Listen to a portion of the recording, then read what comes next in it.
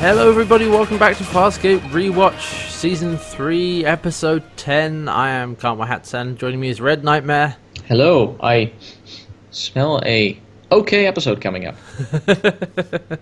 Yes, this is Episode 10, Relativity, Episode 10 of Season 3, and it's another Talon episode, because remember we're alternating between Talon and Moya.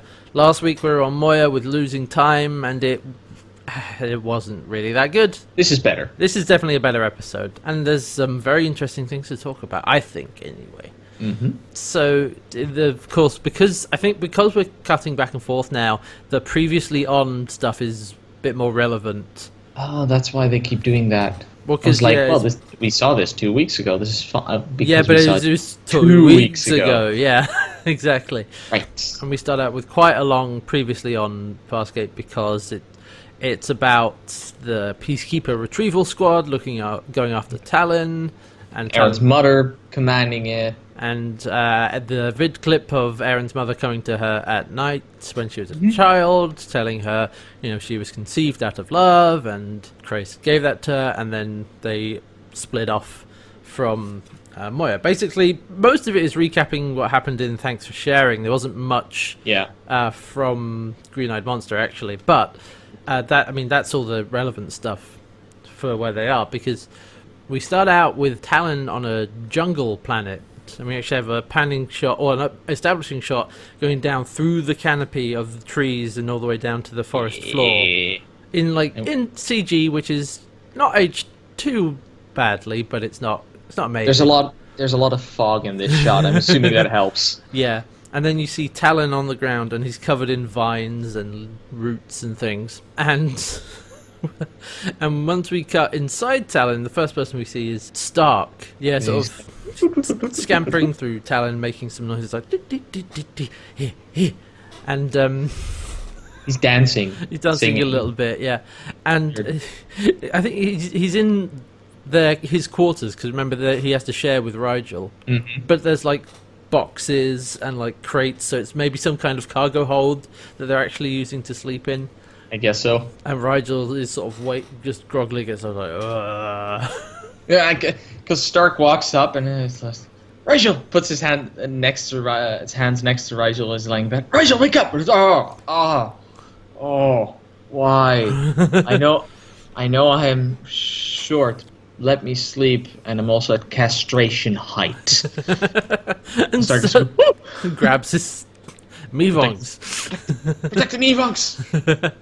But then Rigel says, couldn't sleep much, what with those two last night on the other side of the wall. Through this very thin wall! Oh, they're between bouts for now, but it's bad enough. I thought she was bad, but then Crichton was loud and It sounded like he was actually exerting himself. Calls himself a male or something like that. Yeah, that's pretty much what Rigel said.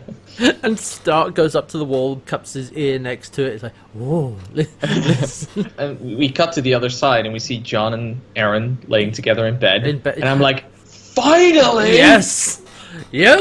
Oh. Finally happened, and it's completely unambiguous. Too long if you're asking me, but and okay, it's completely unambiguous as well. It's like we track along the bed, starting at the bottom. We see their feet poking out of the sheets, and they're not wearing anything under there. And it pans up, and they're embracing, and there's clothes on the floor. And John is here's Rigel and Stark on the other side, and just bangs on the wall and makes pretend noises.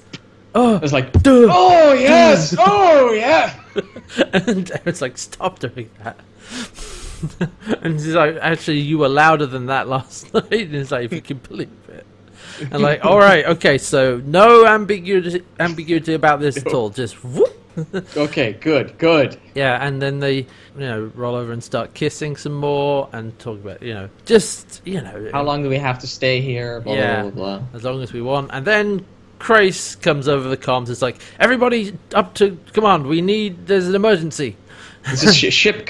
Tell them this. Track the ship coming in. All right, fine. And when they get up to Talon's command, Grace it's the Vigilante, the ship that's after them, and it's landed on the planet.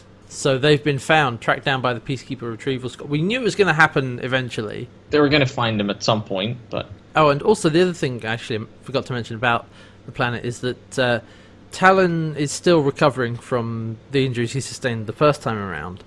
Yes. And the vines on the planet actually have healing or restorative properties, which is why he's covered in them and is, getting better. But so he's not 100%.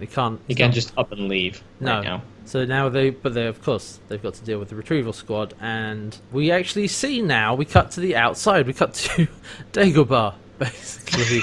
It is a little bit. I had not even thought of that. It is totally Dagobah. Well, yeah, because they've got the dense jungle with mist rolling across the floor, and vines everywhere, and Dagobah. And so we see two of the same red creatures we saw. Three, actually. Right, you're for right. a brief moment, because the same we see one of those red aliens and Zalak Sun. Yep. Get out of what looks like a prowler. That's no vigilante, but whatever.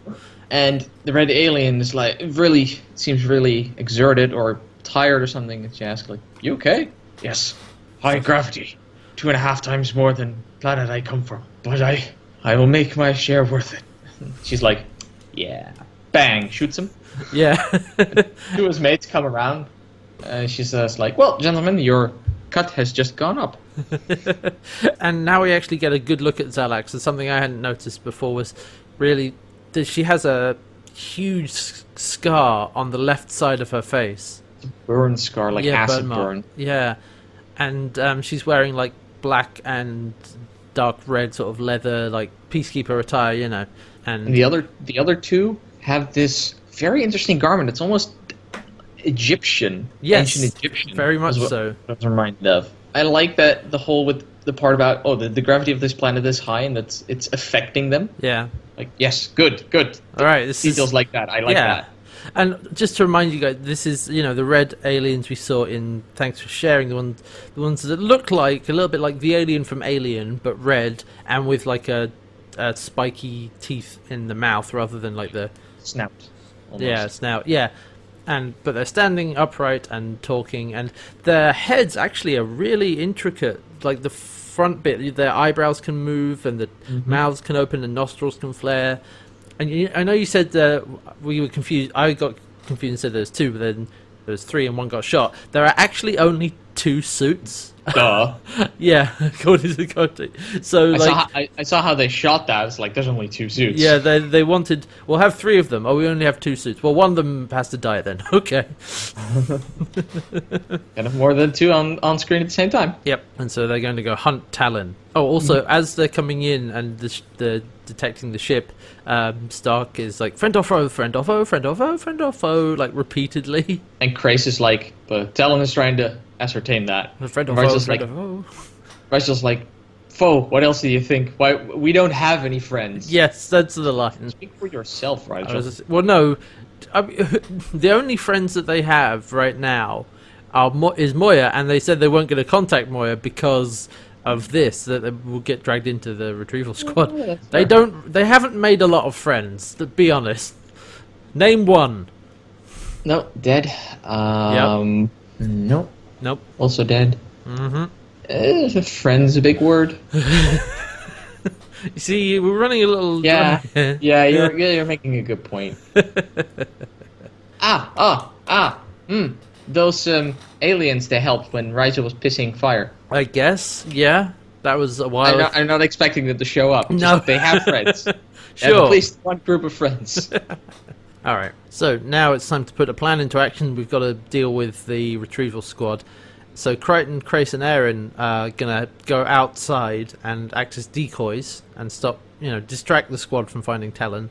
And Rigel and Stark are going to stay inside and make sure that Talon is okay. And so once again, we've got Rigel and Stark paired up together, which works very well, as we've seen. I like those two together. And so as they're gearing up to go out, Rigel has actually been watching the clip of Zalak Sun talking to Aaron. And Rigel's oh, she seems nice. Can't we just, can't you just ask her to go away or something? Can we use you as leverage or something? And John gets up in Rigel's face and says, "Hey, that's Aaron's stuff. Don't touch it, Buckwheat." And then you will leave it alone. He's all protective. But no, just buzz off, Buckwheat. And then we cut back outside to the set. So apparently the forest set was fairly small. This is from the DVD commentary with the episode's director and Lanny Tupu. But the set was fairly small, and they just had different angles and dressings of the set to shoot from, which is interesting because I didn't notice how small it was until the second viewing where they pointed it out. It's like, okay, I can see that now. But they're able to use that set really well, so it gives you more of a feeling of actually being perhaps several different sets or a larger set, Yeah, I can see that. If you do it well, you can usually pull that off. Especially if you have movable parts. Yeah. You can turn them around, give them different facing, rearrange them, shoot from a different angle. Also, they're shot fairly close up, fairly tight, which helps as well. But yeah, yep. I thought that was interesting, and so a good use of their limited set and camera work. So Xalax is talking to the aliens are called Calatus, which Calatus, yes. John is going to find a way to mispronounce that. Of course. But she's talking to them, saying, "So you're mercenaries, right? How many missions you been on?" And say, "Oh, 9. This is my 9th and then out." And so, "Oh, right. So you do your 9 missions and then you earn your freedom, I think." Then you can buy your freedom. Freedom. Hang on. That's not how mercenaries work. That's how slaves work. Mercenary, slave. We have mercenaries, air quotes, helping us. And then, but she says, "Well, it would be a shame if you screwed up and reset your mission count to 0. So don't mess up." It's like, no. So, that's exactly what they were planning. They're like, drat, she has a good point. Well, then we probably have to change our plans. So we have to, because we're totally planning to screw up. My reading of the scene was more like, look, do your job properly. I will not tolerate failure, and you will have your mission counts reset or something. Anyway, what Crichton, Aaron, and Crais are doing is they've grabbed pulse rifles, and they're walking through the jungle, just firing them into the air. As John points out, this trail is so bad, Jimmy Crockett could even follow it. It's just, they're making such an obvious noise, and... Right, this trail is so obvious that even Jimmy Crockett could follow it. That was it. And so Xalax and the mercenaries start heading towards it. And on Talon, Rigel and Stark are sort of walking through Talon's corridors, and we actually, so when they're getting ready to leave a minute ago, we had a long walk. We had a walk and talk scene with them everybody walking through the corridors and deciding what to do. Yep. And so we got long shots of Talon's corridors, which are looking pretty good. Nice to have. It's good that we've got more sets for Talon now. It feels better. The ship feels bigger now. And I like that they started with just a bridge, and now it feels bigger, because that also mirrors Talon getting bigger himself. Yeah.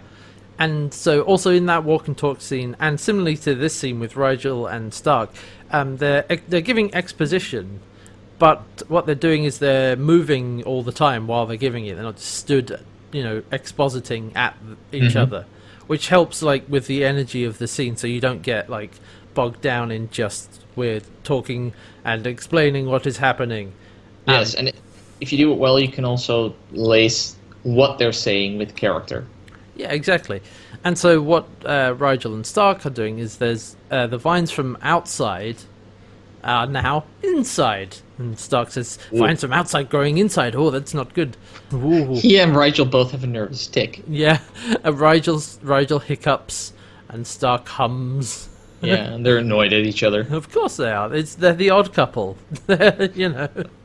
It's great. It's why it's so great when they get put together, because it makes total sense, and they can be a bit of light relief from everything else going on. And so they start cutting down the vines because they're rooted into the ground. So if Talon tries to take off, then it might drag him down and do some damage.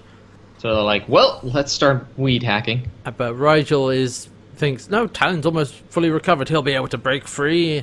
And they're like, no, Stark's like, no, must cut them down, take them down. Or it's just like, pull harder. So then back outside, Xalax has got her pulse rifle sort of up against a tree and is watching carefully Crichton, Aaron, and Crais. Yeah, because they're basically walking into an ambush. And then opens fire, and then there's a firefight, and actually a nicely shot firefight, I thought. It was... Actually, right before the firefight opens, they pass a geyser. Oh, right, yes. It Yes. just shoots some stuff out of the ground, and apparently it stinks, and Crichton's like, oh, welcome to the butthole of the universe. Yep. Good line. And so, yeah, then Zalak's son sees them and just carefully waits.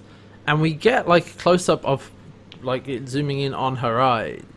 And we see also, you know, close-ups of everyone else, including Aaron. And so initially, like, oh, well, does she know? Ooh. I thought I saw a moment of hesitation. But then she opens fire on them, and there's a big firefight between all of them. Yeah, And- which is, as per usual with Farscape, it's very chaotic, and I have no idea who's where.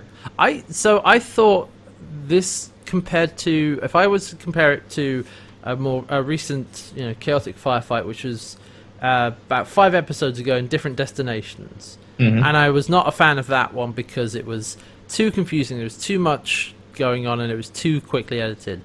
I thought this was not so bad, and actually, because of the, you know, dense forest and the closeness of everything, the things being jumbled up and a bit confused for the characters as well, because they were like, Yeah. "Where are we being shot from? Whoa, get down! Oh, this is coming from everywhere." I think that That's- actually worked better because when it was in a Different Destinations, they were basically in a big open courtyard, so that doesn't really make sense.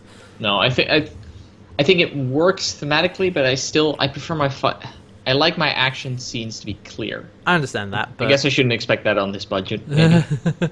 well, I think it's what they're doing is using what they have to make it look more impressive than it otherwise would. That's Yeah. probably fair. But yeah, I thought it wasn't as bad as previous examples have been. And so during the firefight, Krace gets shot in the arm, and Aaron is able to draw Zalax away from everyone else. And I think what happened, there's a sort of series of events where Zalax gets shot in the leg, and then gets Aaron in a headlock. Zalak says, "Are you with him? Are you with him? Yeah, Where is he?" Aaron does actually say like, "Are you Zalax?" so much he's in that headlock. And then, because of the injured leg of Zalax, Aaron is able to, you know, punch that and get away, and then knock out Zalax and then tie her up. And I like, just as she's knocked her out, he's like, "Hello again, mother." Yeah. And so those two are separated, and then we've got Crichton and Krace separated off from the rest, and they were just managing to get away from the two aliens. And so Krace is bleeding from the arm, and Krace then explains that they're using Corlatas, who will find and kill him if he's left bleeding. So, you know, they're hunting him, they're trackers, you know, mercenaries, they're going to hunt him down, and he's bleeding, so it'll be a lot easier now. I like how Krace says, "Look, as long as I'm bleeding, they'll have an easier time finding me. Okay, I'll go look for Aaron." Wait, no! They have to leave me here, otherwise they'll find me. It's like, yeah, and? And? So? Crichton doesn't care. Then we see a scene of the two Corlatas stumbling through the forest, and one of them is clutching his chest, and the sort of blood coming from his mouth is like, oh, it's the The other says, gravity. "You okay?" It's the gravity. One of my hearts has exploded. It's like, Jesus, Walk. take a minute, you know, Whoa! sit down or something. No, I don't mean- sit down with extra gravity. You might never get up. So yeah, but they've got separated from Zalax, of course. So they're like, okay, well, we're going to continue the hunt by ourselves. We need to, we're our mercenaries. We need to get our job done. I like the one that had one of his hearts pop. Basically says, "Oh, I can smell Zalax. I will find her." It's like, no. Go look for the target. She might be injured. Yes, and Yeah, it's pretty much because they say, "Look, we are hunters. We have to get our quarry. We are not required to get Zalak back." yeah.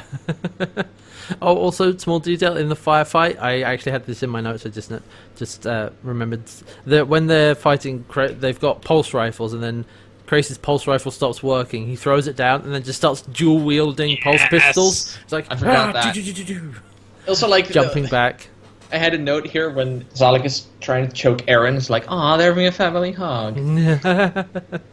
And speaking of which, the next scene is Aaron and Zalax, and Aaron has tied her up and is patching up her injured leg.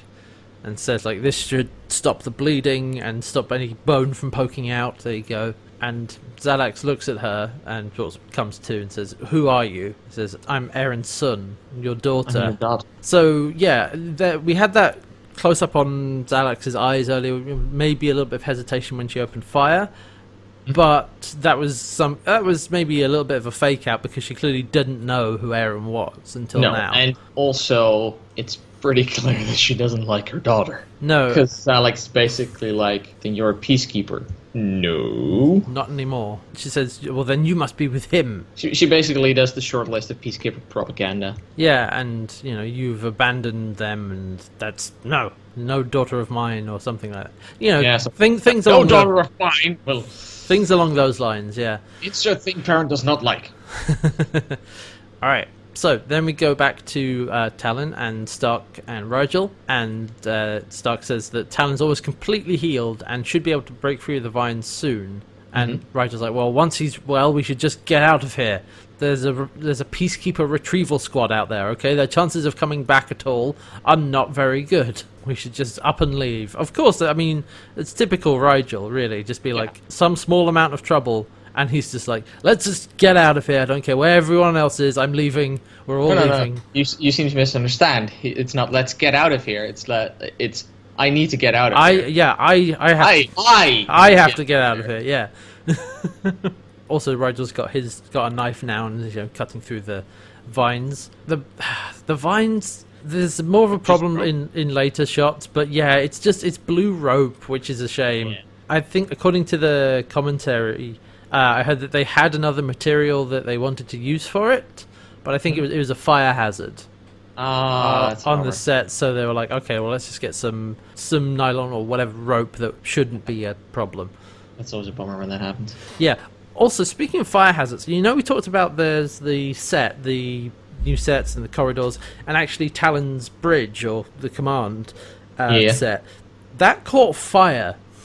During the filming, I think of this episode, or maybe the one before. But so they had to have a new set built. Oops. Yeah, An entire new set, like the whole set burned down. Yeah, like a rebuild of the same set. I thought maybe a console burned down, or maybe a pillar, but shit. So they had to, then they had to rebuild the set. I think if I remember rightly, that was either this or the previous Talon episode. So this is why now that we have these, we have wider shots and bigger shots because I think they rebuilt a few things. Mm-hmm. But yeah, anyway, just remember that little detail. So after that short scene with Stark and Rigel, we're with Crichton and Crais, and Crichton is dragging Crais through the forest, and they're looking for Aaron. And he's dragging him through. Crais is in pain, and he's like, "Yeah, She might be dead. Hey, she's not dead." No, okay. Yeah. What if she is? No, she's not. She's alive. Okay. And then Not we also considering that option. no, and we also see Aaron pushing Xhalax ahead of her, and like, "Right, you're coming with me," and like. I'm sure it's no coincidence that you're on this mission. Like you say, you didn't know me, but I'm Peacekeeper Command. Surely must have known. Maybe you volunteered. Maybe you volunteered for this mission. Jumped at the chance. Was that it? It's like, no. And why does it matter? So you can see your mummy again. She's really indignant about it. Yeah, she's just like, "Oh, you think I'm going to go because I'm your mummy? No, that's stupid. Yeah. You would disgrace me, and yeah." Where are we going anyway? We're going to Talon. Yeah. Oh yes, I named it after my father. Remember? Do you remember Talon? I thought you'd find that funny. And she says that's sentiment. It's sentimental and weak. Yeah, it's against peacekeeper regulation. Oh yeah, and peacekeeper regulations are to eliminate all enemy combatants. You don't take them prisoner or don't keep them alive. Yeah, and Aaron's like, "Well, I don't really follow peacekeeper protocol anymore. Besides, you're worth more to me alive than dead as a bargaining chip." And possible leverage, and so if you're hoping that I'm going to flinch, well, I'm not. And we get like a close up on Aaron's face, and she's just determined, and yeah, it's pretty cool. Yeah. when she says that you're supposed to kill combatants, she's like, well, get it over with, and you can call your prowler after me. Yeah. Oh, she's so dismissive of it. Like, well, Oh, God, yeah. screw you. This is sentiment and weakness, and like- peacekeeper doctrine is absolute. And, Not even a, hi, how you're doing. yeah, not at all. And so then we go, we see, then we see Crichton and Crace, and they're lost. They don't know where they are. Okay. John says to them, sit down, we're not going in circles, because we've never been here before. We're completely, Completely hopelessly lost. Yeah. Now, I need to treat your wound. And John does, well, it's not really medicine. It's more torture, I guess. Yeah, because, there's a little detail in an earlier scene that we skipped over because it's unimportant. But what it was is there was a fruit that they knocked down when they were walking through the forest that split open and there was acid bubbling out of it. Yes. And so John gets some of that and is going to put that into Crace's wound on the back of his shoulder. I think to cauterize it is the idea. Yes, but no. This is Why would you do that? John is not a medic. I don't know what he's thinking. The only scenario in which this might work is when you put it on top of the wound, not into the wound. Yeah, which is what he does. He cracks it open, pours it in there, and it fizzes up and bubbles and It's like, holy shit, no! And Crace yells out in pain. Apparently that was actually reasonably painful because the way they had that effect They set used up... actual acid. No. What it was it was some kind of chemical mixture that would fizz up, and then basically there was a metal plate behind his shirt so that it wouldn't get on him. But it got really hot. So yeah, he was. So Crace's screams were not entirely acting. Well, it's just like, oh jeez, that's hot. Method acting. And so the Collatas are still searching for them. And then they stumble around some more. And then they fall into another small clearing. And John's like, I hate mazes. My first girlfriend liked them. Oh, Johnny, let's go into the mirror maze. It's great. Well, Jewel, are you laughing now? Jules, I think. Jules. Yes, not Jules. That's a different person. Are you laughing? No. He doesn't say, are you laughing now? He says, is this making you horny? Oh, right. Yes. Right. Oh, Crichton is kind of losing it again. Oh, my God. Falling, damn it! And so they're lying down on the ground, and John just puts his hand on a tree stump, and there's some goo there. And he puts it to his face, and he smells it. Smells smells awful. He's like, wait, I got an idea. Here you go, Crace, and slaps some on his head. And Crace just is like, it stinks. He's like, rub it on yourself. Then they won't be able to smell us. And Crichton's just dabbing it on himself and just remember to get the private parts. It's so... Can I just say that the accent that you gave Crichton here just makes it all the more creepy? Well, because he's kind of a little bit hoarse when he's doing it. He's like, just put him on the... Because he's tired. How you do it, man? Not... It's more like he's tired and exhausted. That's where you were going. That's where I was going with it, not the creepy weirdo that you were doing. That's what I was hearing when you were talking. All right, fine. Look, there's what I was going for, and then there's what happened. Those are two different things. Fair enough. So yeah, they got to cover themselves in this awful-smelling goo so that they don't make any particular scent, and it blends in with the rest of the forest. Sure, okay, and in case that wasn't already enough of a Predator reference, smear cold mud on yourself so that they can't track you. The Collatas are walking along and they say, wait, we don't smell anything, no scent. And then we have a close-up on one of them, and there's black membranes flick over its eyes, and it's body heat. And then you see a thermal imaging thing, and I was and when that happened, I was like, okay, this is literally Predator now. This is literally Predator. Aliens tracking John and Crace through the jungle, smearing themselves in goo so they can't track them. Then they go to heat vision, and then the next... I'm jumping ahead a little bit here. We'll talk about the scene in between, but the next scene with Crichton and Crace is Crichton sharpening a stick. It's... Hey guys! What are I you? just saw this awesome movie called Predator. It's really indie. Nobody will ever seen it. No, a lot of people seen It's it. an homage, okay? It's an homage. I think it's different enough, and it doesn't bug me. But I was just like, okay, this is kind. It was when they did the thermal vision. I'm like, okay, this is now just Predator. So yeah, okay. Anyway, then we see again back to Rigel and Stark, and inside Talon, and again we have Rigel say, "Look, as soon as we're healed, we're leaving. There's no point waiting for the other." And then Aaron walks in with Talak's like, "Oh, right, my hero." He's like, "Aaron, I never doubted that you would return." And it's like, so much more capable than the others. Shut up. Stark asks, like, "Is this your mother?" "Yes." "Aren't you going to introduce me?" "No." No. "Can we leave?" Not yet." "Have you heard anything about the others?" "Nope, you're the first one to return." Alright then, that's that sorted out. So then we go back to Crichton and Crais, and Crichton trying to start a fire and sharpening a stick, not doing too well at it. But he's just hacking at a stick with a stone, trying to make something, and it's not working, and it pans. Poor Johnny boy. Poor Johnny. And of course we pull back, and it's Scorpy. It's Harvey. And this is actually some important confirmation that at least Harvey is still around from the twinning. So right. Harvey is still around in Talon John, and presumably in Moya John as well.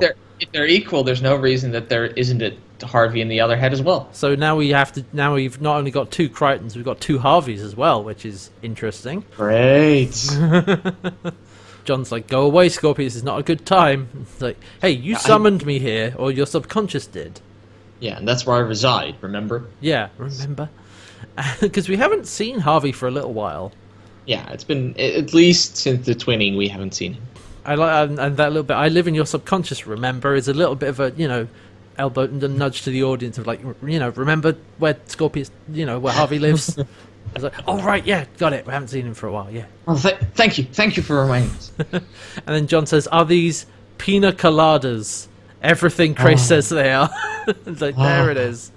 How many times do you think they come up with these in the reverse order, where they think, okay, what's John going to say? Okay, okay, that's what he's going to say. Now, how do we turn this into an alien name? From the DVD commentary, they actually do talk about that, and how that is pretty much what happened in this episode. Or something like that. They took out the pina out of colada. And there we go. We can call them pina coladas. There we go. Yeah, and I think it was Ben Browder who came up with that nickname. So, yeah, it was pretty good. Because we haven't had a name for this alien race yet, anyway. So yeah, definitely. And Harvey says, "Well, yes, in that Crais has been completely forthright." Oh, you clever little bastard, Scorpy. And so Crichton's like, "Wait, so where has he not been forthright?" And we just see, Scorpy sort of grinning a bit, and it cuts away. Like, yes, Scorpy, you have to answer the question, but how you answer the question? And he's just leading John along a little bit, Mm-hmm. He wanted John to know that. And so now we go back to Talon, and Xalax she's still walking through. Talon is tied up, and then sat down in command, and we see her nail cutting into her arm. Yeah. Like up along, is she doing along the wrist, and then extracting from it like a really long, deep cut, like a sharp, almost like a knife. Like, holy shit, that's metal as fuck. It's embedded in there, and she drags it embedded into the straight of her lower arm. Yeah, and she just pulls it out from the cut. Apparently, they had to shoot that very tightly so that they could get it past the sensors. Too much blood and guts, they don't like that. That's the thing. They're working for, I guess, network TV. It wasn't something like the HBO or Netflix or whatever. So they do have to conform to those things, which, is the thing. I think we talked about this when we were watching Eat Me, and how that at the time it was controversial. But nowadays with TV that we're used to, especially stuff like Game of Thrones, Walking Dead, and Battlestar Galactica, BSG, that level of thing is not so shocking. But this is early 2000s and network TV, so kind of have to. That's fair. Still, she pulls a knife out of her arm. That's an awesome place to hide it. And so, she's cutting her bonds. And then she succeeds in getting out, quickly sniffs something, and turns into Captain America, basically. Well, kind of. Yeah, like we get a close-up on her eye, and the pupil just expands hugely, and she's like, ha! And then just starts kicking ass. And I just realized how you can turn this into a comedy video by just adding the right soundtrack to the back. Yeah, just... Popeye! And so, she attacks Aaron and Stark. The best part is she, hits Aaron, knocks her down, and then Stark's running at her, and just goes down really easily. And Rigel's like... he's stuck. Well, I'm nothing if not social, grabs it. The knife he's still holding is just, as a lance, like, ah! Yeah, charges at Xalax with the knife, who grabs the knife and twists it back on him, into him, up through his chest, or stomach, rather, and just green blood spurts out of him, and he's like, oh, and then he keels over backwards. Oh. So... No, Rigel, no! Favorite puppet, no! Yeah, and then she locks up Stark and Rigel, who's still cut open, bleeding, in their quarters, which is part of a cargo bay. Yeah, and Aaron was almost trying to Talon activate. Trying to get the internal security systems operating, but no. And when she's trying to fight back against Xalax, he hits her in the leg, and Xalax just looks at her and grins and just knocks her out. Because, Captain America. Well, yeah, it's some kind of booster that she takes to increase her strength or resistance to pain or whatever it is. So she can subdue the rest of the crew. And so Stark and Rigel are locked up in their quarters. Rigel's cut open, lying on the bed and dying. This is such a good scene. Oh, yeah, no, this is. So he's lying on the bed and is very weak, and he's bleeding out green blood. See, that's the thing. Another thing from the commentary, they don't mind green blood. Lots of green blood is fine. It's when it's red that they have a problem. And so Stark is looking over him quite quietly and says, "Oh, you really do have 3 stomachs," because he can see them sort of falling out of Rigel. And the smallest heart I've ever seen. I'm like, oh, I mean, that's about right. I mean, we knew that, but literally this time, But he says it very endearingly. Yeah, it's he's genuinely worried. And then Rigel comes to and is like, Stark, help me. Yeah, and so then we cut to Aaron and Xalax, and Aaron is tied up in command, and Xalax is working on a console, and there's big chunks of wiring going into it. She's welding it. Looks like it, because there are sparks coming off it when she touches it with a device, and it's sparking. And so this gunship is remarkable. Command could never have foreseen it would turn out this way. And taking him back to high command. Yeah, just need to sever its higher functions so that it can't resist. What? You stay away from Talon. Do not lobotomize Talon. Yeah, and her orders were to subdue and secure the gunship for transport, and then track and deliver the second target. And I like that Aaron is talking to her why are you doing this? You can be more. You came to me that one night to talk to me, and Xalax is like, I never did that, you dreamt it. It's yeah, I thought that for a while, but I have video evidence of it. I can show you if you really want to. And I think she says, every peacekeeper duty I was on, every transport ship, I scanned the faces of people there looking for someone I'd only seen once. Mm-hmm. Looking for her mother. And now that I have found you, all I feel is shame. And Xalax just fires back with shame. You feel shame for me, you who have abandoned peacekeeper doctrine and duties and are now filling in with criminals, and you bring me shame. That kind of twist it about, and how there seems to be no sentiment left in Xalax at all. She's despite that, Aaron is look, I still believe that some love of the person I saw that night that must still be in there. Xalax is Command found out your father. He was an older man. He was older than I was. I was more used to them. I was a more useful officer because I was younger. But I did have to redeem myself. And Aaron just looks up at her and says, what did you have to do? There's no response the first time she asks. She asks a second time. I had to kill your father.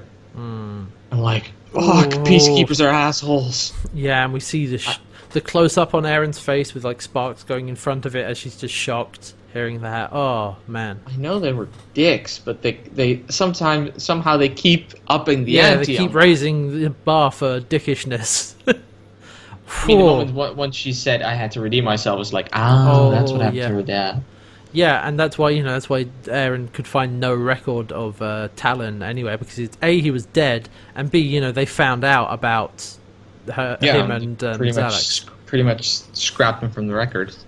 Just also, like, this scene and a couple of the previous ones have slowed down a bit now of just two people talking to each other, which is nice. So you've got like that rhythm of like intense action to open the episode, because we fairly quickly get dropped in the action, and then it sort of slows down a bit into these parts where they're sitting and talking, but not for too long. And in fact, even what I said, they are sitting and talking to each other, but there is still there's the emotional tension in the scene, and there is a little bit of movement because Alex is fiddling with the controls and sparks are flying. So it helps stop it from being bogged down and boring exposition. It actually helps quite a lot.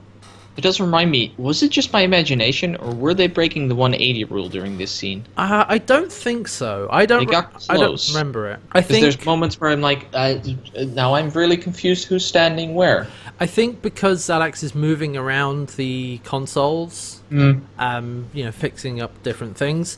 I think that's probably why we had a few different shots that they were cutting back and forth from. And it's probably also why the fact that they're looking only just past the camera, their face almost face off with the camera, that makes it really hard to... Yeah, so just for reference, the 180 rule in filmmaking is, it's something it's almost invisible, right? You don't notice it until it gets broken. It's if you have two people talking to each other, rather than having a shot of both of them in the same frame, if you have a close-up on one and a close-up on the other, say person A is looking to the right of the screen, when you cut to person B, they should be looking to the left, so that it gives you the sense that they are looking at and talking to each other. Yeah. If you break that, if you have the other person shot from the other side, so they're facing the same direction, then it's disorienting and you're not sure who's talking to who. And like I said, it's only really noticeable when that rule gets broken, because it's just such an invisible part of filmmaking.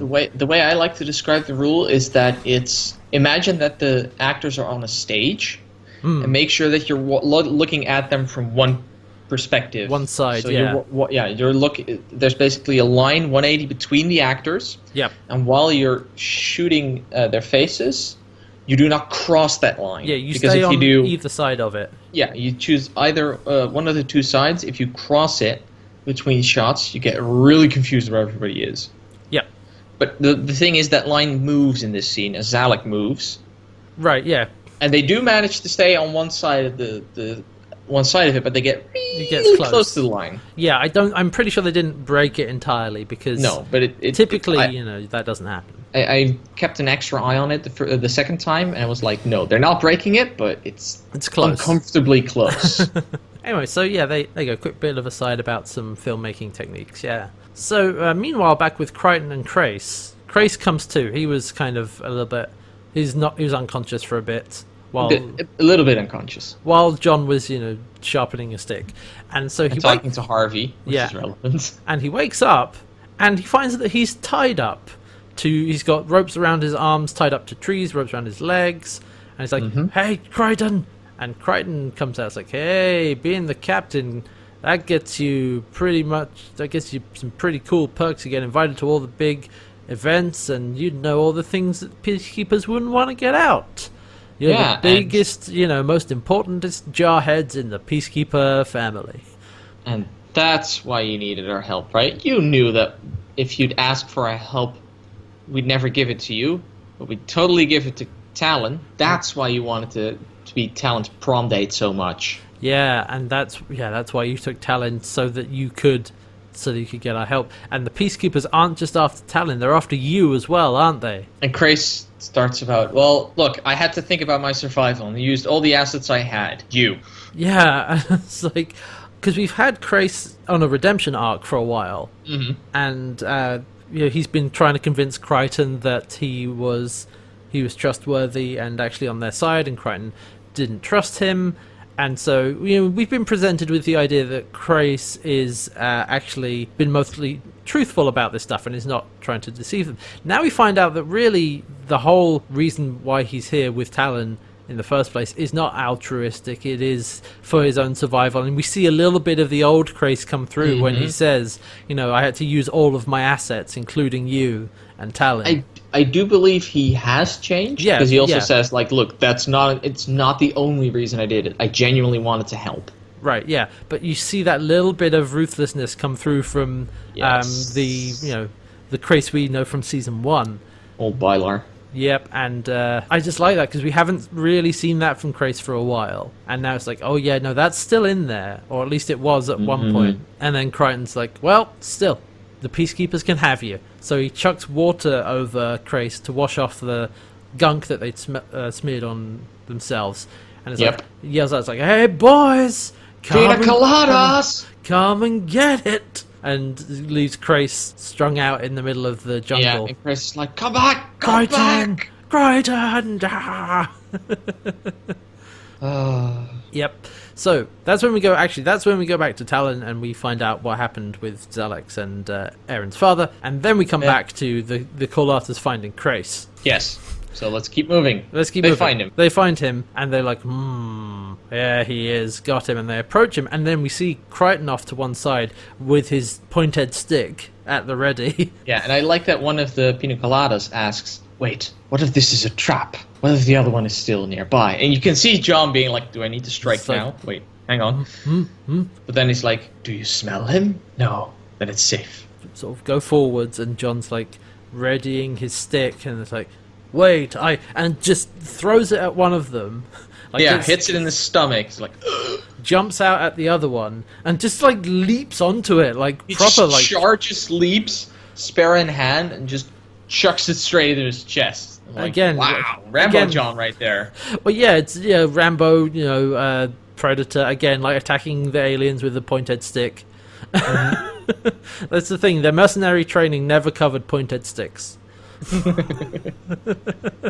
So John is able to subdue the two of them, and is like, okay, got him. And Crais is like, you set me up, why did you make me think I was going to die? It's like, I needed your sweat, dude. I needed your fear. I needed to be real. Then John's just getting up to leave, and Crais is like, untie me. He's like, why? I'm just gonna... You've lied to us. But he says, if you're going to execute me, then execute me, but don't just leave me to die. But think about the future. Think about what this means, because... what he said was I thought about my own survival. I did everything I could. Now it's time you start thinking about your survival. Yeah. What happens if Aaron isn't back at the ship? And John's like, she will be. But what if she's not?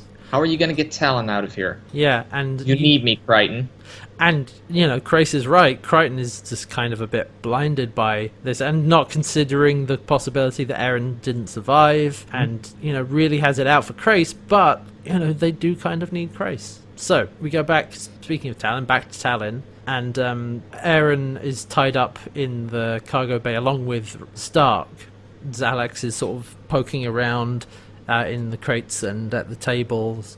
And Stark tells Aaron that, Rygel was dead for a few microts, but he actually was able to seal up Rygel's wound with the vines. Yeah. He brought Rygel back first. Yeah, and then he sealed up the wounds with the vines that were growing inside Talon, so that the healing properties should help Rygel survive. He was able to bring him back, but you've got to make sure he stays back. He does say, I'm not a diagnosian, so I don't know. That's all I could do. Yeah. Hey, call back. Yeah, and so Xalax is going through stuff, and then remember earlier when Rygel was watching the vid clip in the by putting it in the table and the hologram coming up, that's where they are now, and so the chip is still on there, and so Xalax is investigating the table with a device and then finds it, puts it in, and then it starts playing. And Aaron is like, see, the night you so conveniently forgot. There it is, right in front of her, and Xalax is watching it a little bit taken aback, and then she just says, it's dead, no, it's dead history, and she just slams the table. And the image disappears, and it's like, it's dead history. It's over. Aaron's father is dead. Talon is dead, and you will face a tribunal on account of high treason for abandoning the peacekeepers. And like, it's that moment where I can completely see what she was thinking of when she saw that image, because the moment she said that she loved Eren is in her mind tied to her killing the man she loved and all the pain that she went through for that. Yeah. That's why she's completely blocked that part of herself off, because it only leads to pain. And yeah, that totally makes sense. And then, of course, smashing the table, and, it's clear that that's the case. Oh, God, I have to say the actress they got for Eren's mum, Linda Cropper, does a really, really great job in this episode. Yes, Yeah. She's really good. And she was really able to sell that kind of, that venom with which she goes after Eren of like, you're weak and sentimental, and then just the understated parts where she's just watching the video and reacting to it. Mm-hmm. And yeah, really, really great job, and works really well opposite Claudia Black, when they have, because they have, the most scenes together, of course. Yeah, and it's almost like the Peacekeepers put Zalak on it in the hopes that she'd unbalance Eren, but the opposite is actually happening. I mean, we still don't know if that was even intentional. It may not have been, because Zalax didn't recognize Eren, didn't know that she was there. But, I mean, yes, of course, there is always the chance that Peacekeeper Command did. But as we learned earlier, everyone thought that it was because of Eren, that that's why they put so much effort into this. But no, actually, they want Krace back, and Talon as well. Oh, so yeah. They're tied up, and how they're going to get out of this, we shall see. But we cut back to the outside, and one of the colatas, one of the pina coladas, wakes up, having not been killed by Crichton. Yeah, He's the one who pulls the spear out of his stomach. The one who got stabbed in the stomach. And he wakes up and sniffs around and starts moving. Also, Rigel, back on Talon, he's waking up, and Zalax has gone off and left the three of them in the cargo bay. And Rigel is just barely coming to, and he's like, and because he's not tied up, because he was basically dead. Eren is like, Rigel, get up here, get over here, untie us. Oh, I need at least get over there. I need at least 50 hours of bed rest.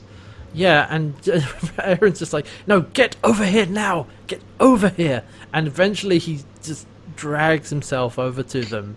No, he starts examining himself first, and he's like, oh, what's this? Who did this to me? and Stark is like, triumphantly, it's like, I helped you. It's like, I did, it was me. You idiot, you sewed my ropes into the wound. It's like, no, that's no good. I mean, this is what, like Stark said, he's no Diagnosian. Oh. He did what he could, and apparently it involved sewing Rigel's clothing into him. I feel like that was not intentional. I'm pretty sure he did not do that on purpose.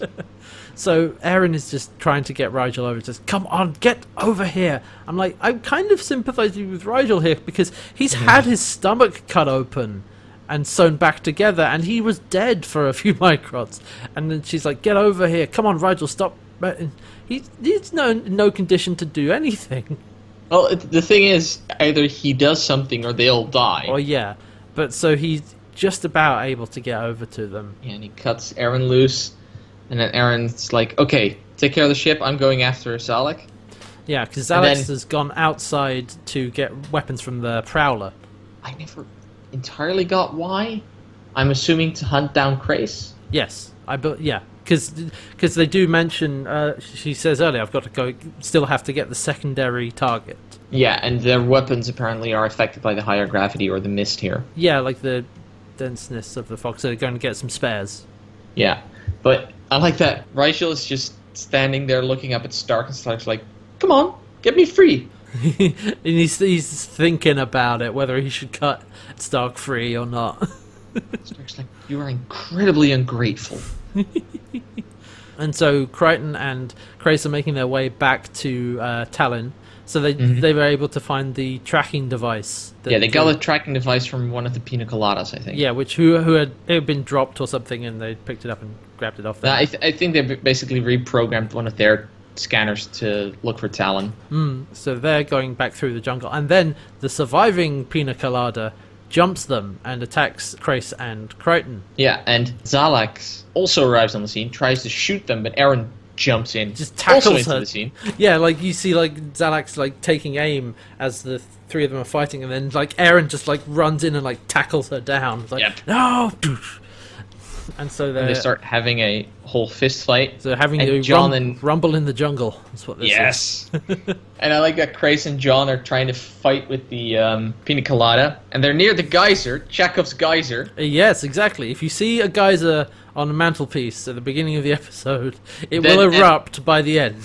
No. If you see a geyser at the beginning of the episode, before the episode ends, you have to shove a red alien's face in there to burn it off. Yeah, so they're sort of trying to hold it down and push it into there. And the funny thing is with that shot, because of all the animatronics in the puppet's head, they couldn't actually like ram it in there and damage it because it's worth a lot of money. Uh huh. So they rammed it near. That's also Yeah. why we don't see that fight ending. Yeah, but I think we hear the geyser go off and then... And- Nice. Yeah, and so Xalax and Eren are fighting. I think you get knocked down to the ground. Yeah, and Xalax gets the upper hand, aims her weapon at Eren, and they have a brief exchange where Eren is like, "Look, you were a better person before. You were on that night. Why can't you be now?" Yeah, I know that there's still some part of you that cares about that, and you know that there is still something left inside you, and that you can be redeemed or And I think Xalax says, your defiance disgusts me. And Eren's like, my defiance started the moment I was born. yeah. You told me that. You made me this. You made me this Also- person. Not only that, she says, look, the part of you that wants to rebel, that's inside me as Yeah, well. that's who I am. I'm a remnant of that part of you, the rebellious part, and you made me into that person who wanted to rebel by telling me that I was special. You did this to Yeah, me. and just as Alex is about to shoot Eren in rage, John jumps on top of her. Yeah. Also, there is one line where Xalax is like, "No, you can't be redeemed. Your corruption is too Oh, advanced." right. Yes, and then she says, my corruption started the moment I was conceived." Yeah. Right. Yeah. That's it, right. But yeah, John jumps on Xalax, knocks her down. John is struggling with Xalax, and Eren just picks it up and is like, John, step out of the way. I need to kill her. Oh, also another line from that exchange between the two of them. Xalax calls Eren an aberration, but Eren's like, "I am your child." So they have to kill Xalax because if they let her live, she won't turn to their side. She's too And she won't stop coming after them. yeah. Despite that, John's like, no, we are not doing this. There's been enough killing. This needs to stop. Krace says to Crichton, like, "No, Eren is right. We can't let her live. She'll keep coming after us." And Eren is pointing the gun at Xalax, and John's like, "Fine, but Eren will not be the one to kill her mother. Eren is not doing this." Krace says, "Fine, I will do it." And Krace tells Eren, like, "Go, you must not witness this. You must not see this." And Xalax basically spits at Eren's like, she's too weak to kill me. Just hisses at her almost. God, the venom between those two is... And when she says weak, I just see it in heavy air quotes and like, no, she has some decency. Xalax But purely it's- means it as a weakness, but it's not a weakness. It's not, no. No, yeah, no, you are correct, sir. And so... As always. So yeah, Eren is taken off by John, who's just sort of pulling her away. But there's actually a quite tense bit where they're like, "We have to do this. You have to go. You can't see this." And Eren is kneeling down, just looking in at Xalax, deciding whether or not to go and let it happen. And then she just says simply, "Goodbye, mother." And a single tear goes down her eye, and gets up and leaves. Walks and- away with John. Oh, that tension in that scene, building up to her just being like, "Goodbye, mother." It's like, oh, it was pretty. And then good. basically Eren and John leave. Xalax is like, well, finish it then, Krace. And he takes aim, and then we cut to John and Eren walking away, and it's actually, the music cuts out, There's some slow mo. and there's Eren just crying. We hear the pew pew pew. No. There's one thing that happens right before that, which I feel is the Okay. twisting of the knife. What's that? Is that as they're walking away, Eren at some point just like, no, and she tries to turn around and go back. Right, yeah. And then they shoot. She has that moment of regret. It's like, no, I need to go back. we'll figure something out, but I do not want to have her dead. And then it shoots, and that it hits even harder, because if she had walked away, she maybe could have saved her mother, which she in the end wanted to. Yeah, and John is just like holding her, and Aaron just breaks down in what I have written down here as an ugly cry. It's like a full, just so much emotion out of Aaron. Just the I have final regret, comma, and an image of a knife in a heart being twisted. Just like twist the knife, and Claudia. Kill mom. No, also the fact that having regrets about killing her at the very end and not being able to do anything about it. And then just Claudia Black just really going full, just going ham with that emotion, that just raw emotion is what that is. And it's, the scene is slowed down, there's music over the top, so we don't hear like her yell, her cry or whatever, but we just see her face like contort into that ugly cry. That's what I have.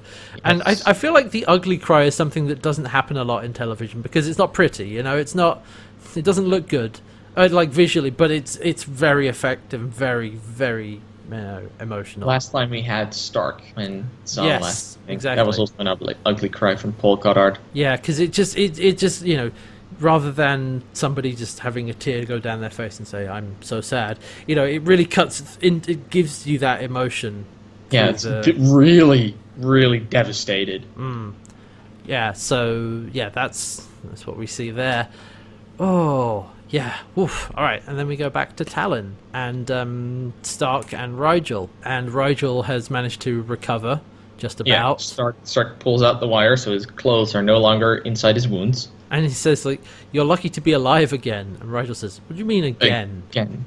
You were dead for your few horns there. Well, for a few Microts, not a few. He turns it into Arns here. Oh right, okay. Well, I'm pretty sure he turns it into Arns here. Well, he was dead for a bit, and when I joined with you to bring him back, but apparently Stark met with Zan when he did that. And Rigel perks up like, Zan? Like, yeah, she looked contented, and she whispered a prayer of guardianship.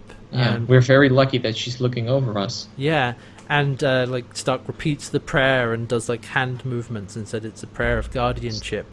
It's a really beautiful friendship moment. And then Rigel farts. Yep. Oh, Rigel, what? So lovely. The best part is, so he does that and he looks up and he's like, oh, then. And we look at the two of them, and Rigel. His eye, he winks. He winks. Yeah. I saw that. Like, oh, oh, Rigel, why? Mark it up, goddamn Rigel. And then, so our next scene, or our final scene rather, is Crichton, Aaron, and Crais in command with Talon, and Crais is on the floor, sort of set up against the console. He's unconscious, it looks. Or he's sleeping or something, and Aaron and Crichton talk about what they're doing, and what's happening is he's splicing his neural engrams with Talon's. Yes. So Talon will be able to navigate on his own again, just to help Talon recover. It's apparently the only way he can recover, because apparently the lobotomizing worked. Or partially, at least. Yeah, and Crichton says, look, I don't like it, part of him living in Talon. So, yeah, but it's the only way they have to save his life. Save Talon, yeah. And then we can finally get some sleep, says Aaron. Or not. And we actually, so Crichton is walking through the scene, and then he sort of sits opposite from Aaron. And so the close-up on the two of them is the two of their heads, like, sort of touching together, and there's their foreheads very close, yeah. And they're lit from the back with, like, a red outline. And Aaron brings up, like, my mother was the last connection I had to the Peacekeeper. Interesting bit of thing to note in that line, because what she actually says is she starts saying my mother and stops, and it's like, Xhalax was my last connection to the Peacekeepers, and that's gone. And that's important because it's like she stopped thinking of her as her mother, like that person, that her mother really, that person that cared for her or whatever, does not exist anymore. Died a very long time ago when the Peacekeepers found out. Yeah. Yeah. And so that little bit of catching herself and saying, no, Xhalax, not my mother. That was not my mother. And John says, I know. Yeah, and all your ties are gone. And then you just see her start to cry a little bit again. I'm like, that's kind of bittersweet because yes, she's now fully broken with the Peacekeepers. Yeah. But that was the final bit of connections she had with her people. She really now, in some ways, truly is alone. And I think even when, she's separated from the Peacekeepers, we've dealt with those things before, but now with these episodes with her mother, it was clear that there was some hope of finding her mother at some point and perhaps reconciling with her, and because of what she said, maybe she could bring her around and she could come with them, but now that's not happened. That's been shot down, and she now knows her father is dead, so... Like I said, that tie is now completely severed, for better and for worse. Yeah, a few tears from Aaron, and that's the end of the episode. Yep. So that was Relativity. I thought, overall, I actually quite enjoyed this episode. Mm-hmm. Pretty good episode. I am a bit bummed that they axed Xalax this quickly. Yeah, I can see, having a more drawn-out arc would have been nice. The problem is, because they're doing back and forth with Moya, if you were going to do that, it would take twice as long. True, but even I would have liked her to be the big confrontation bad at the end of the season, even though we only see her in every other episode. Yeah, I could see that. Making her the big bad would have been interesting, but I'm happy with what we got from this episode. Yeah, even still, I'm glad they explored that space. Yeah, and they did it very well, and this episode, apart from a few of the fight scenes, it all flowed together fairly nicely, and you didn't feel like they were trying to cram too much in. Nope. Because it didn't feel crowded. Because the major focus was on Xalax and Aaron. We still had little bits with Crais and Crichton and finding out Crais' true motivations, but they were not so heavily focused on. So they weren't, fighting for time so much. So we were able to go into Aaron and her mother's relationship a lot more once they started interacting with each other. And so we had Rigel and Stark split off as kind of the comic relief or the odd couple. But even that got its nice amount of screen time. They got just enough to have a bit of an arc in the episode. Yeah, so I think it was well balanced. The sets, like I said, were actually kind of... It was impressive how much they were able to get out of the Forest jungle set. Mm-hmm. Yeah. I would not have believed that the set was as small as you described it. So, yeah, and God, again, the emotion between Aaron and Xalax was really well played by Claudia Black and... Completely Linda different Cropper, take on Aaron's mother than I had expected them to go. Yeah. It's all the vitriol that she had in her voice. It's that's not the angle I'd expected. It was great, though. She really sold that, and just even that, sort of almost hissing at points of you, my daughter, you, just hissing at her and just being so quiet intensity, I think, is one way to describe that. I'm suddenly thinking of a quote I got from a completely different science fiction series. You are the monument to all my sins. Ooh, what's that one from then? I got it from Halo. Oh. So I wouldn't be surprised if it's again quoted from the Bible, maybe? Yeah, probably. Halo lends a lot from the Bible. Yeah. But it's in Halo 2, the Grave Knight at some point says that. Yeah, so props to both of those actors, and everyone else did a good job as usual, and yeah. So overall, I feel fairly confident, at least giving this a 4. Oh yeah, I'm aiming at 4 as well. That's what I think it is.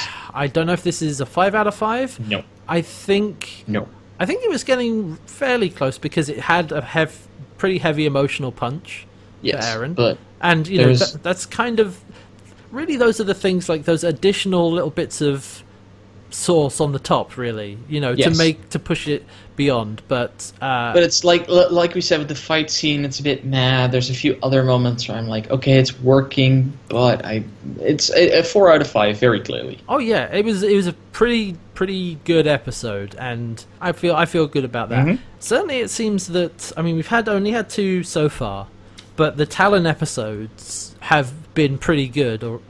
We've only had 1 Moya episode, so... Yeah, hopefully those pick up, but I have to admit, thinking about the characters we have on Talon versus who we have on Moya, so on Moya you've got Dargo, Crichton, of course, Jewel, and Chiana.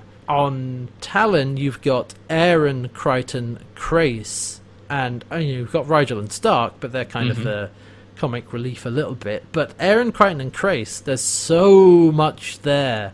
So much history, so much tension between them.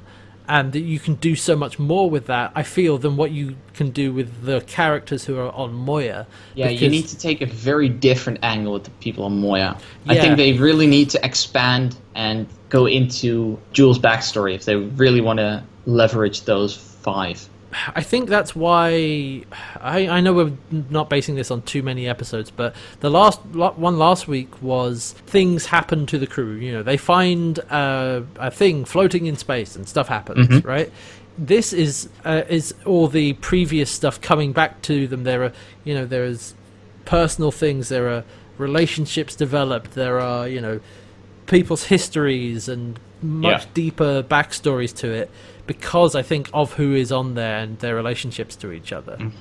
So the Moya episodes need to... I think they need to take... If they're going to do like random things happening every week or like something else, because they can't necessarily go as in depth. I mean, you can probably get a lot more... I don't know how much more mileage you can get, but you've got Dargo and Chiana, and there's a I think that's been played out mostly. Yeah, so I think that they're going to have to do a lot more work to build up, a good head of steam with their episodes, because they don't have as deep a connection to each other, those characters, as the people on Talon do. Guess they'll have to start building that. Let's see if they do that next week. Yeah, we'll see. Well, next week is an interesting one. This is an episode called Incubator. And now, ostensibly, this should be a Moya-focused episode, but I don't think it is. Pardon? This is not really so much a Moya episode as it is a Scorpius episode. Oh!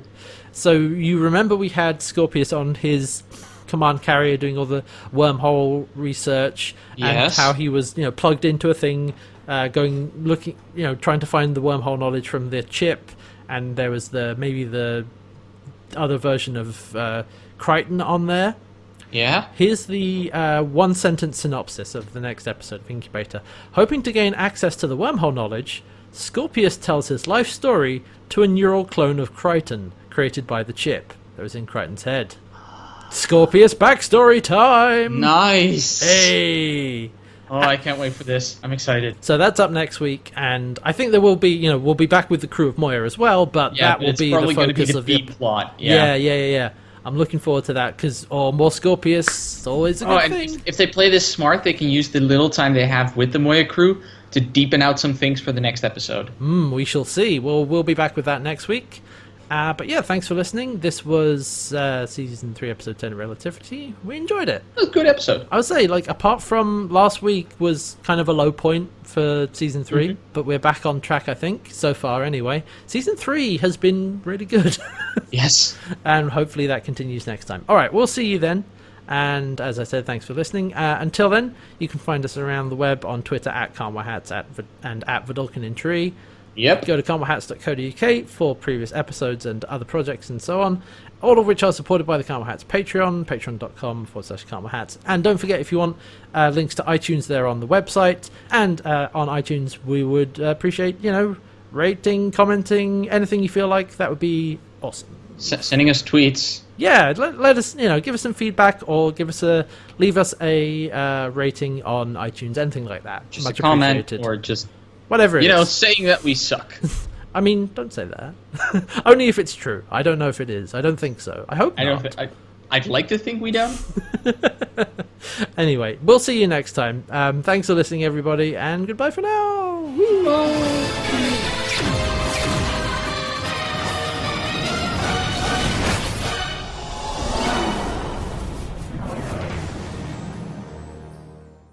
Oh god, okay, Red, they're after us. Look, come with me. What? Just come with me.